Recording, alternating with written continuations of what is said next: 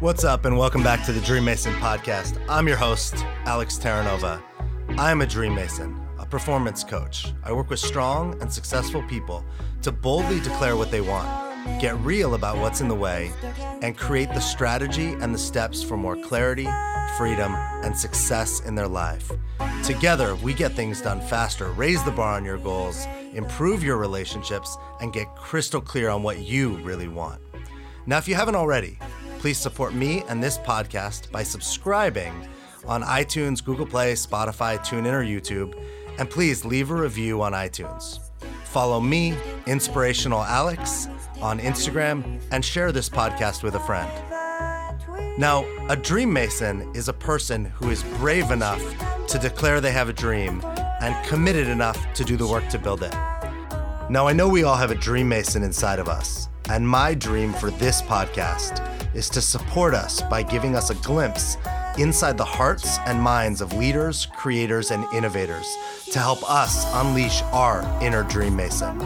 Because your dreams don't build themselves. I want to give a quick shout out to our sponsor, Accomplishment Coaching. I won't let anyone sponsor this show, but I've personally done Accomplishment Coaching, their year-long life leadership training program, and it changed my life completely. Besides giving me a new career, it supported me to improve my relationships with my family, my friends, make the most money I've ever made, find more joy, and overall live a much more powerful life. So if you're interested in coaching, transformational work, or leadership training, Accomplishment Coaching is definitely the world's finest training program. Let's get into this episode.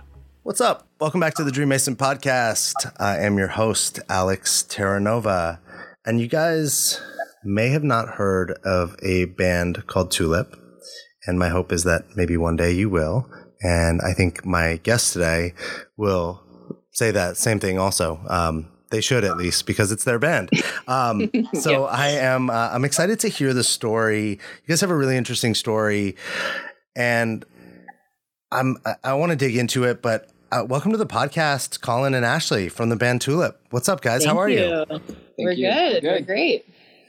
Thanks for being here. We connected before, and why don't you guys give me a little, I know, Colin, come from the engineering world. Ashleigh, you're an opera singer, but what is Tulip, and how did Tulip get created?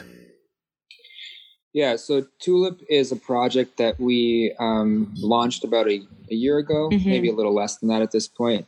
And it's a symphonic metal project. So if you're not familiar with metal as a subgenre of music, symphonic metal has a lot of neoclassical kind of orchestration elements to it.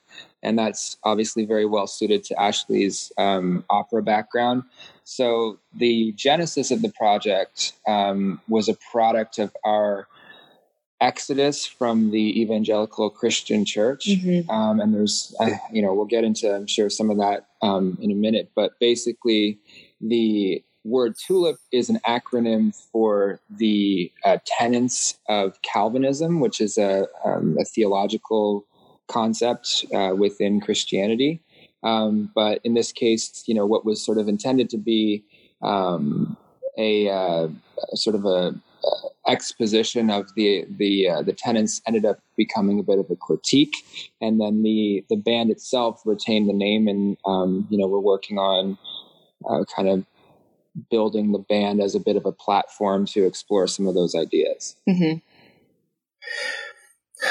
You touched on the the faith background and where you guys came from, and I know we talked a lot about that. Is there a place right now, before we even dive into all of that, because I think that's such an interesting part of who you guys are and how your band was formed and how you guys came together and all the things that you are dealing with and overcoming to achieve your dreams and your goals. While we're on the band piece for a minute, are there places people can go to listen to your music? I know that you're working on stuff. How can people? Yeah. Go ahead, tell me. Our website has kind of all of the pertinent links. It's wearetulip.com. And then I think the links are the same for Instagram. We Are Tulip. Facebook is We Are Tulip Official. And Twitter is We Are Tulip. Don't be confused with the unofficial Tulip. Those guys are renegades, and we don't want nothing to do with them. And all those music streaming websites were up on all those too. Okay, cool. Because I don't know, so I'm going to assume that my listener doesn't know. What is symphonic? What does that mean? Like, I know what metal is. I think most people probably know what metal is, but what does symphonic mean? Well, pretty much I'd say exactly what the word is. It's based on around the symphony, around an orchestra. And Colin does most of the actual musical writing of the music, and I do the melodies and lyrics. So when he was pitching this project to me, I was coming out of opera, and he said, like, this is a no-brainer. You can come out of the classical world and be singing, because, you know, I'm trained to sing over large orchestras, over a symphony. And this would be something that you'd really, I think, love. And I had never been a metal person. I'd never listened to metal or hard rock. I'm kind of more of a hip hop jazz person. But then as I started listening to it and he was playing me different bands, I really fell in love with it pretty quickly. And it's really an amazing art form. Okay, nice. I actually know I have two good friends that are opera singers. Oh, wow. And for people that are listening, if you know someone that's an opera singer, you know, you want them to sing happy birthday to you. It like changes the whole happy birthday at a restaurant when an opera singer belts that thing out. Let's talk about you guys and like what's like where this is going. What are the goals? Mm-hmm. Where are you guys trying to get to with Tulip? Yeah, I mean, as artists, I think our primary motivation is just to create things. So we certainly love making music. I've been doing that for most of my adult life, you know, just as a hobbyist outside of my work life. Ashleigh obviously loves making music as well. And so primarily, yeah, it's an opportunity to continue creating music. And I think the part of it that is particularly exciting to us is the fact that there's more to the story than just the music. And so we're hoping that, you know, and being on this podcast is part of that, is that the music becomes sort of a platform for us to, you know, talk about our experiences, in particular with the church, as well as just, you know, our experiences in life. So, yeah. And I like creating music for sure, but I'm much more of a stage animal. So I like being on stage. I'm at home when I'm performing. So for us, like we've waited so long to be together romantically and also musically. So it's something that we can do together, and it's a passion we both have, but it's, you know, with different sides to it, because Colin loves to be in the studio for hours and hours creating. And I just like to have the finished product and go and be on stage and do it live. So let's go back, because now we brought in, and you know, if I was listening to this, I'd be like, what is all this religious stuff and what's the best? Because we've kind of teased, and I want to be like, really, we all talked about this. Like, this is not an episode to talk down or say that any religion or anything is bad. It's simply for you guys to share your story, and I know you guys know that, but I just really want to preface that for the audience. Like, this isn't about like it's bad or one thing is bad or one thing is good or anything like that. It's really just to share like the journey of you guys and the obstacles you've overcome, because your experience with religion and the way that you guys grew up, from what you've shared with me, is one of the biggest obstacles you've had to overcome. Yeah. Yeah. And I think our position too is that a lot of people, at least in our experience from this community, find themselves in the same sort of predicament that we did. So it's exactly as you said, it's not an opportunity to put anybody down or even suggest that there's anything wrong with being part of a faith tradition or a church for that matter. But just our sort of anecdotal experience suggests that there are a lot of people out there that feel the same sort of, I guess, pressures that we felt. And now we're on the other side of it. So our story might be helpful in some way to those people. Yeah. Let's talk about it. Let's take a little look and like, let's give us some, you know, so let's just start with this. Like, how did you guys actually meet each other? We met at church. I guess just as a quick background. Yeah. Colin and I both grew up in very similar families. We didn't know each other growing up, but we both came out of a tradition that's referred to in North America, mostly called Reformed Christianity. So some of the mega pastors that people in the United States would know, they'd be like the John MacArthurs, the John Pipers, the Franklin Grahams, Jerry Falwell Jr., those guys that take the Bible literally and who don't think that there is any room for questioning God or God's word, which is just the Bible. So we both grew up in families like that. And because we were raised that way, we were both married very young to other people. I was married to my high school boyfriend when I was 22, and Colin married someone he met also in high school. At a Christian camp. Did you guys, when you say you were married to them, like it wasn't a choice? What was the... It was very heavily encouraged and suggested by, for me, we felt like we had choice, I'd say. Colin, you can talk about, you had a real idealism. I guess coming back to what I had said before about cultural pressure, familial pressure, it's not a question necessarily of being in an arranged marriage. It's more the fact that when you belong to this particular branch of Christianity, conservative Christianity, just to be completely frank about it, there isn't room for, let's say, premarital sex or cohabitation or any of the things that we kind of assume to be commonplace in terms of relationships, adult relationships. So in order to, have an intimate dating relationship with someone, the only way to do that would be in the context of marriage. So right. No, nobody had a gun to their head saying you have to get married at 19, but, short of just abstaining from relationships altogether, that was sort of your only solution. And so personally, on my end, I probably had a lot of sort of idealistic pressure on me from my family and even from myself believing this, this sort of theology. Ashleigh's was more family pressure, I would say. Yeah, I certainly loved my high school boyfriend. He was my only boyfriend. And my mother, I'd say especially, she came from a very also strict Catholic background. So she had all that infused into her worldview as well. And so me breaking up with him and dating other people, that was never encouraged or really an option. And so it was also the time of like Jessica Simpson, remember all that? And I idolized her and I just thought, oh, well, she's getting married super young. And I had no idea what I was doing. And I literally wore the same wedding dress she did, like the exact same one. And we all see how that turned out too for her. When you said that, I was like, Jessica Simpson, who are you talking? I realized the singer, Exactly. Nick Lachey. Yeah, and she was like this big Christian virgin on her wedding, and I wanted to be just like her. And my mom was my parents threw me this enormously lavish, expensive, beautiful wedding. And I had really nothing to do with it. I just kind of showed up.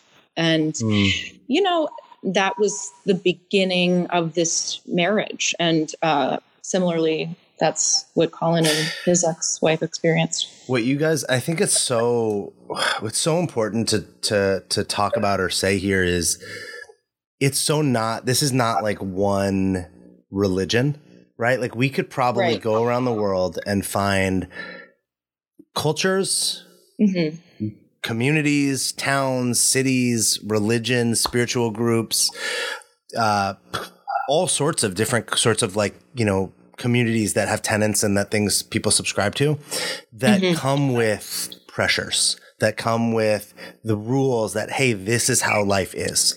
Right. And I think that's what I'm getting the most from this. Like, it's not about that your specific religion or a specific religion. It's really about that when we find ourselves, especially as young people in these groups, like we don't, it's not like you're 40 or 50 and you have all this experience where like, hey, this isn't right for me.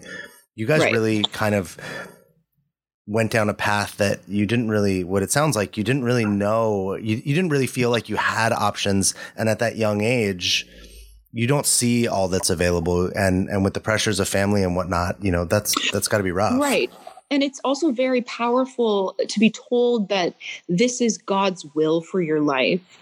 And it's impossible to argue against that as a young person, especially as a young person who I've just gotten out of college. Colin's just begun his professional life, and you aren't really an adult yet.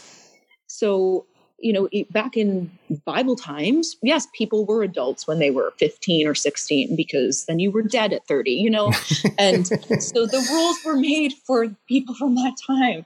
And now we live until we're 102, and we have much more information, and we don't all go to bed when the sun sets. It's just... Yeah. And I think, anybody would say that when you're young, you're susceptible to making poor decisions about things. And so impulsive decisions. Yeah. I wouldn't say that, these decisions were any different in that respect. Like I said, there was no gun to anybody's head, but it's just the ramifications of those decisions are so severe in terms of how the rest of your life turns out. And then you build on top of that the fact that, and we'll come to it, but divorce within this community is even more of a problem. And so that's part of our whole story is how the choice to then get divorced completely shattered our entire world, essentially, to move forward together. Yeah. I'm really curious, like growing up the way you guys did, what are some of the things that you learned that have actually worked really well for you? But then the other side that I also want to know is, what are the things that you learned that maybe you made up about yourself, like the limiting beliefs, the stories that are in your head that aren't facts, that aren't true, but that got ingrained that you're still dealing with today? Well, I can speak to this probably pretty easily. Just as a woman, my parents encouraged me. I've always been a creative woman, a young girl, and I loved singing and dancing. And my parents they paid for dance lessons and they paid for music lessons, but only up until a certain point. They wanted to encourage me to, explore these talents, but I had to remember that they were God-given first. So first I had to make sure that I was singing in church, that I was giving my talents to the Lord primarily. And then I could maybe do some singing on the side, secular singing, and then getting into classical music. That's acceptable because it's kind of an old world tradition and there's nothing too salacious in there, which is actually not true. But they didn't know that. And then, but all the while as I'm performing and they're sort of encouraging me, there's this undercurrent and this always in the back of my mind, and my mother always reminding me that the most important thing as a woman is to be a wife and a mother. So even though I'm 18, one day you'll be married and then you'll be a mom. But that's the number one thing. And even as I began my career, I was married very early, then began my career in opera for 7-8 years. I was always experiencing a tremendous amount of guilt about not having children. Even though I did the first thing, I was married, I was a wife. But then I didn't have kids until I was almost 30. And that was always something that was always looming over me. I didn't even necessarily know I wanted children. Now I have 3, but it was something that I was always told is the number one most important thing, to be able to be blessed with children and then to create other Christians for the line of Christianity to continue throughout your family. Yeah. And I think just to kind of counterbalance that, I would say that, certainly feeling some of the same pressures with respect to, I guess, adult responsibility, I would call it, as a young man were present. But in the same breath, I would say, because you would ask what maybe good had come out of this worldview, is that I think there is an element of, self-discipline and morality that's present there. And, I look at some of my other friends that I work with today in the engineering world, and some of them are first or second generation immigrants, and they have very strict parents, but the parents' motivation for being strict was just to see them succeed, right? To have them go to school, to get a degree, to work hard, whatever the case may be. And a lot of that same basic fundamental ideology is embedded in the Christian faith. But in our case, I think coupled with sort of at this point, I would say mysticism around the nature of God and the Holy Spirit, and the way that the Bible is the direct word of God, sort of clouds some of that. And so for me, the self-discipline component and, just morality in general. Yeah. And I'd say the emphasis on family is a great thing. And we still have that and maintain that as a blended family. Totally. And we are very committed to each other. It's, but just, for me, I'd say the thing that I've had to leave behind and I still struggle with is that guilt. If I am doing anything for myself and not for my children, or if I'm, focused on music more than making sure that I'm, always present at every single thing as a mom, and that kind of stuff is something I have to, still work around. Thanks. So then you guys met, and you probably met, right? You said you met in church. So it's like, now you're like super sinners, right? Exactly. But like, all jokes aside, you met in the place that, you had kind of been building these lives. And then how did you guys even, because I know that the stories around the divorce, the challenges associated with that were really difficult. How did you guys even get in the same space that you could even create a relationship, see a future together, and get where you are now? Well, we met making music. So I was touring with opera, doing classical music. And then when I decided I was going to try and have children, I had twins. And so I was homebound for a long time. But the church said, okay, well, you're going to be around and I have, musical talent. We'd like you to lead this gospel band each Sunday. And Colin is a brilliant musician, and it's a way that he volunteered his talents, and he played drums and guitar and bass and all number of different instruments in this band that I led at this church. And that's how we, I think, discovered that we both loved creating music. We started doing that kind of on the side together, under the church's umbrella, but also outside of it. Yeah. And look, not to kind of skirt the issue, but we had sort of an immediate attraction to each other, but we deferred it and we didn't actually act upon it.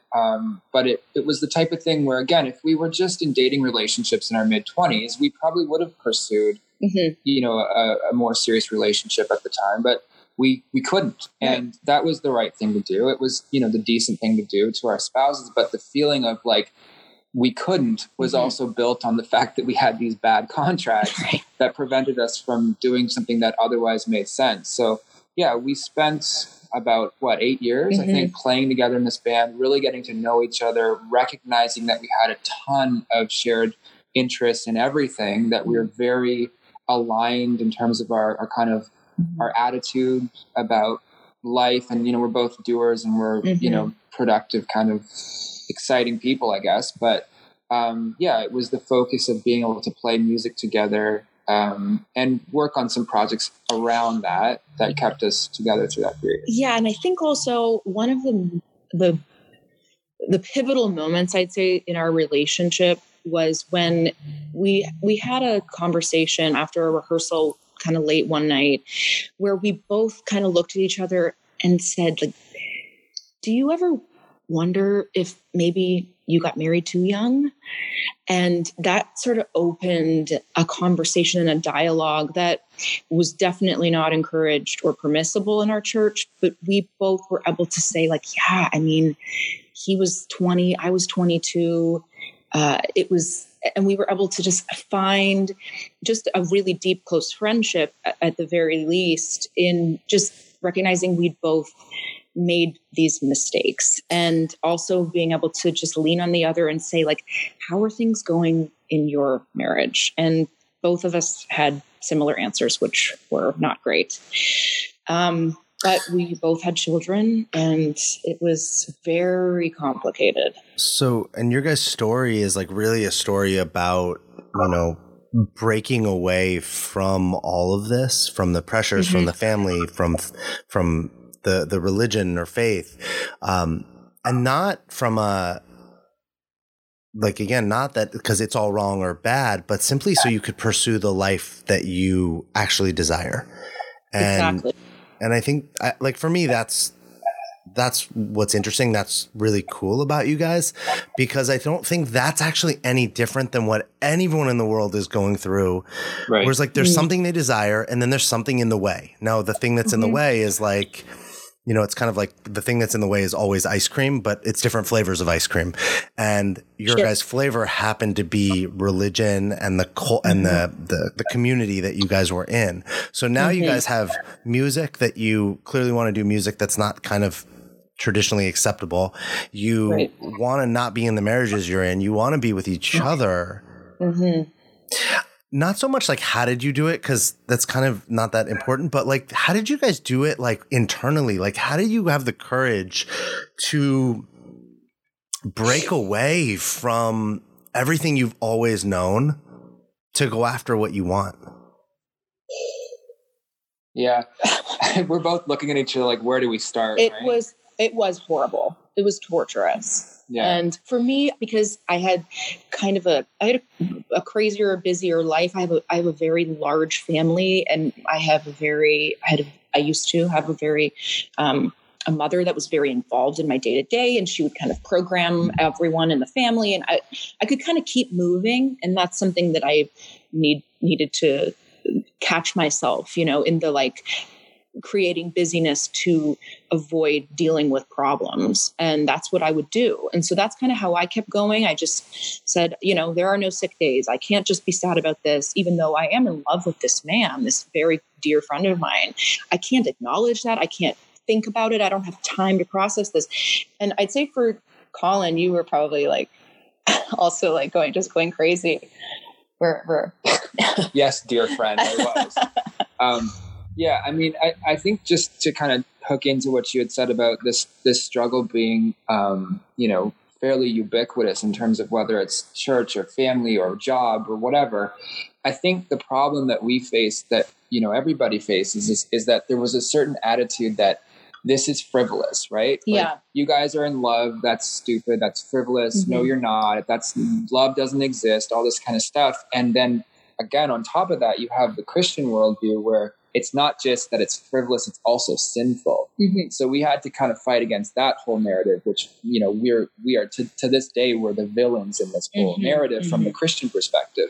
But I think for anybody who's going through this, nobody makes life-altering choices frivolously, right? Like, you don't spend 8 years pining to be with someone and then decide to get divorced on a whim. Like, you know, we thought about this carefully, and we spent a long time wrestling with it internally together with our spouses. And the result was this choice that everybody wanted to kind of have, you know, a say in, and remind us of the fact that, you know, if you leave, you know, the grass is never greener, and this and that and the other thing. But in the end, it's sort of like saying to yourself that you have thought about this carefully. You do know what you're doing, and having the courage, I guess, to just push through. And I think that was one of the things that we came to realize about all of it. You know, it's just like, you can hum and haw about the decision forever. You can, in our case, do the marriage counseling for a year. You can take your time, but actually the better thing to do once you've made up your mind is just to push through, you know, and get to the other side as quickly as possible. So, you know, we had talked before, Alex, about this, but I think, you know, just in a very brief, practical sense, for me, that looked like moving out of my house, which I actually left to my ex-wife, moving into an industrial unit because I could pay cash up front to basically put a cot on the floor of a concrete slab. And that was my first night alone, separated, you know, and it was as bleak as it sounds, you know, but a year later, we were asleep in our house in Texas with all 4 of our children and my parents. So that year was chaos. It was hell in every sense of the word. But I think you if you choose to push through, it's surprising how quickly things will change, you know? Mm-hmm. So easier said than done, but that's my perspective on it now. Yeah. Well, what are some of those other things you guys actually had to deal with? Like, right, you slept in a cot. I know you shared with me like where you are a year after to where you were is vastly different. So like, what are some of those things that you actually that you were in that you had to keep fighting through? Well, I'd say, so first of all, when we made the decision to talk to our former spouses about what was going on, the church also got involved and got in the way immediately. And so Colin referenced, we were in like almost a year of marriage counseling with the other people. So basically the church that we were involved in caught wind of our feelings for each other, which is all it was at this point. And they told Colin and his ex-wife that they needed to leave the church completely. So they were not banished, but they were asked very strongly to leave and never return.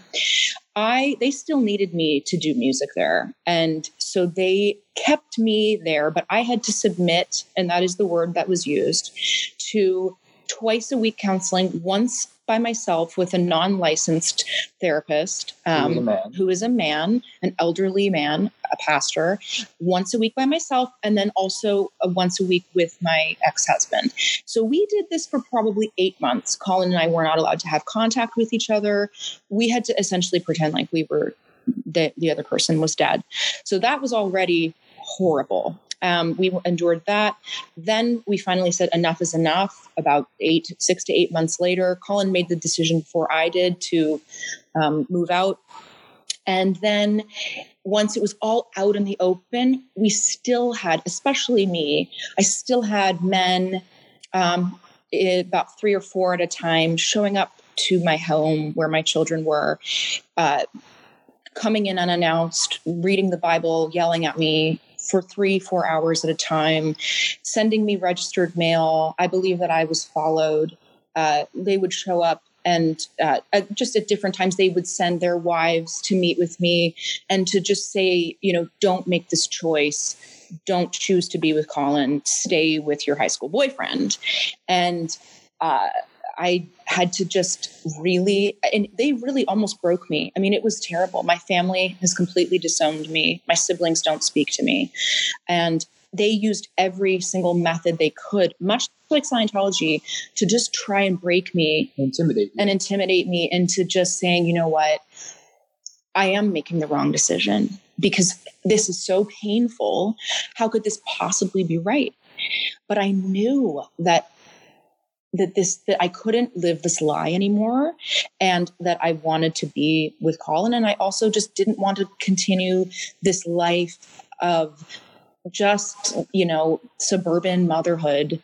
And what was that when we heard the other day? Anyway, I couldn't do it anymore. So I just I stuck to my guns. I had some very good support from other friends of mine. And I had Colin, who was living in his industrial unit, who we would try and talk as much as we could and see each other when we could. And then eventually I was able to convince my ex-husband to release me, which he hadn't released me. And that's why I was excommunicated from the community. They publicly shamed me. They told the whole congregation of 300 people that no one's allowed to speak to me any longer. No one's allowed to have any contact with me, that I am to wander the earth, cursed. And my parents were there for that announcement. And as far as I knew, sat in the front row. So that was what happened to me. And then eventually we were able to be together, and now we live here in our beautiful home in Texas. And it's still complicated with our kids and everything, but our life is so happy and full. We're making music. And what do you guys do like around the kids? Because the kids were present for all of this, and they saw it from, I'm sure like 5 different lenses. Yeah, they are very small, and they were very small, and which is kind of lucky for us because they were, our boys they're twins, and they are 6 now, but they were 4 when this was happening. And then our daughters were both 2 years old at the time, and now they're almost 4. So they don't really remember. they don't really remember. They don't remember not having their stepdad in their life. You know, they kind of, I don't think that there were really any gaps for them in their memory. Yeah. Well, do they have do your kids have relationships with their dad and their mom? Yes. So I do shared custody. We both have shared custody of the kids, and we have to travel a lot back and forth between Texas and Toronto, which is where they go to school and they live most of the time.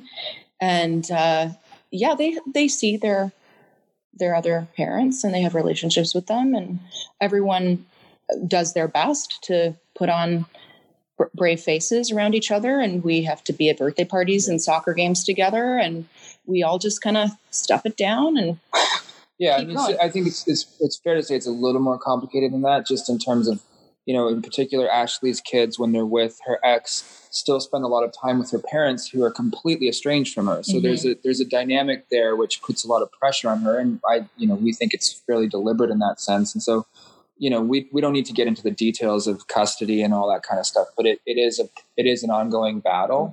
And it's something we're working to resolve. But I think, you know, the one thing is that when we decided to do this, our biggest reservation was about the kids. But the silver lining is that we did it at a time when they were able to adapt. And I think, you know, for example, with the girls in particular, they both refer to each other as sisters, you know, so they gained something out of it that, you know, isn't perfect, but it's not fundamentally broken, right? And it's hard to articulate that from a Christian worldview, but to somebody who's just a regular person, I don't know what other term to use. That's that's a beautiful aspect to the whole story, right?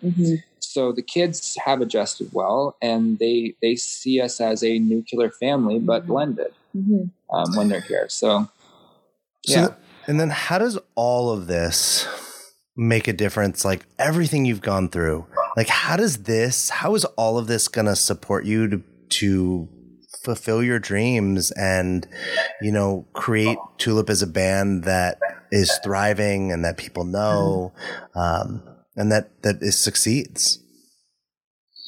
I'd say, I mean, when we first set out to do this, we were going to do it when we were still in the dark and married to other people. And that would have been totally inauthentic and perpetuating the lie. So now that we're on the other side of it, we've gone through this hell, we are able to actually make the freest, most true, real version of the music we want to make, because there's no hindrances. There's no restrictions on us anymore. We're totally open to do whatever we want because we are together and we are in the light and there's nothing to hide. There's no secrets anymore. So that I think does really come out in the music. It's very powerful. The first EP was written around this experience. So it's got a lot of lyrics that are biblically based. They're, a lot about, you know, escaping and figuring out and wrestling with the faith that you were raised in. And then this next album that we're making is much more kind of mystery of the universe, still kind of questioning just what is life.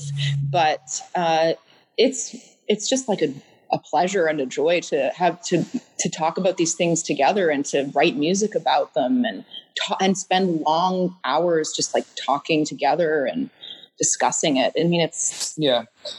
And for me, I think, you know, I've used this analogy in the past is that marriage, you know, is a contract. And for us, it was a bad contract, not unlike a bad cell phone contract. And I don't mean to trivialize it. Obviously, there was a lot of hurt that was experienced on both sides of, you know, the whole divorce. But in the end, going through life with a bad contract doesn't make you or anybody else around you better, you know? And so we are inspired people. I think we like the idea of taking on projects and challenges, and we make a great team in that respect. And being on the other side of it, even though we had to pay a penalty to get out of these contracts, and we still have complexity as a product of that in our lives, we have more energy to be the best versions of ourselves. And I think that with respect to the music, that is who we're supposed to be. You know, we're meant to do this at some level.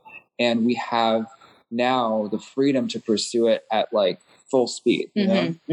And so why bother going through life? Like the same analogy we use is like with a millstone around your neck, asking for permission all the time. Fighting upstream to get something done. It's not it isn't helpful to you. And like I said, it's not helpful to those around you. Our kids wouldn't have benefited from knowing those half, versions of ourselves. Right. Mm-hmm. So I think pushing through, as I had said before, is the right thing to do in these situations. And on the other side of it, even in spite of the added complexity, the freedom is worth it. Totally. If you guys had any, advice to give to, anyone out there that, and it doesn't have to be religious pressure, but any sort of like, there's just mounting pressure from, their community, their school, their teachers, their parents, they believe that it's in the way. They believe that it's in the way, between them and like everything that they want. Like, what advice would you give them? Like, look, we get it. And especially for women in that community or in any community, just women in general, whether you're a believer or not, it's very hard to believe in yourself and trust your instincts. Especially when you're told that you don't have any instincts worth listening to and that you just need to listen to your husband's instincts for you, which is what is ingrained in that community from birth. It's like you don't have to worry about anything, women, because your husbands will worry about everything for you. And it's just this crazy way of living. And so I'd say for women, do trust yourselves. And whether it is hard, but you are better on the other side of it, and to do it as soon as you can. Our only regret is that we weren't together sooner, and that we didn't realize this when we met at 26 instead of now we're 30 in our 30s. For you, I don't know. I mean, there's so much you could say, but I think one of the things that maybe in terms of just the humility that we have after having come through all this, every situation, whether it's relational or it's a work situation or whatever the case may be, is unique. And the only person that really knows the inner workings of that situation is you. So we knew what was going on here. We had so many people telling us we were doing something that was bad, sinful, wrong, evil, whatever. But there is an element of trusting your gut and that your instinct and telling the truth. Telling the truth is another important one. Just tell the truth. Tell the truth to yourself. And once you've made that choice, then you need a good plan, which we had. You need a good plan. There are always creative solutions to complex problems is another thing I say, right? We have this house in Texas as a product of we couldn't afford to live in Toronto. I couldn't work in any other place. So it worked out in a way that, again, added complexity, but it was the right solution for us. So you have to make a plan. Sometimes you have to think outside of the box to make it work. It might be a crazy plan, but but if you push through, it does work out. Yeah. And like I said before, you'd be surprised at how quickly things change once you're committed to that goal. We always feel like it feels like it's been 10 years, but it's only really been 2. Yeah. And I think that's what happens when you've got, like the weight of the world on your shoulders. Everything feels like it slows down. But 2 years at, in your mid 30s is a reasonable trade-off to live the rest of your life free. Right. Yeah. Well, guys, thank you so much for, your openness and honesty and just, sharing like what you went through. Thanks for, I also really want to honor that you guys really keep it in a way that hey, you tell your story and I believe and there's some people that are going to be more sensitive than me, but I think you honor, you don't stomp on the religion or the beliefs. No. You just really share that, hey, this experience didn't work for you guys. And it was the thing that was in the way of what you wanted. And we could say that about anything in life. And for you, this is what it was. So thanks for sharing that. Thanks for, I want to say taking responsibility for your guys' life and what happened and what didn't happen and powerfully moving forward. I really, I look forward to having, you guys on talking about Tulip when Tulip is a band that everybody knows. Yeah. And, so thanks for being here and really being vulnerable and open, because I don't think most, people that are in bands come on a podcast to talk about their personal lives and their religion and the difficulties and challenges that they faced in those areas. Well, thanks for having us, Alex. Yeah, this was great. You guys said it before, but will you say it again? Like, what are the best places that people, if they want to hear your music, if they want to reach out to you, what are the best ways to do any of that? Yeah, the best thing to do would be to just go to our website, which is wearetulip.com, and you can link to everything from there. There's a bunch of videos as well, YouTube videos that you can watch. And I think these days, most people are on Instagram. So same at wearetulip applies for Instagram. So those two places are where we spend most of our time. So yeah, if you want to send us a message on Instagram, we're pretty responsive, and hopefully you can listen to the music and you'll like it. Yeah, and we'll be playing lots of shows soon. So watch out for those dates, and hopefully we'll be in a city near you. Thanks again, guys. I really appreciate it. Thanks for being here. Thanks, Alex. Thanks, Alex. You're welcome. Take care.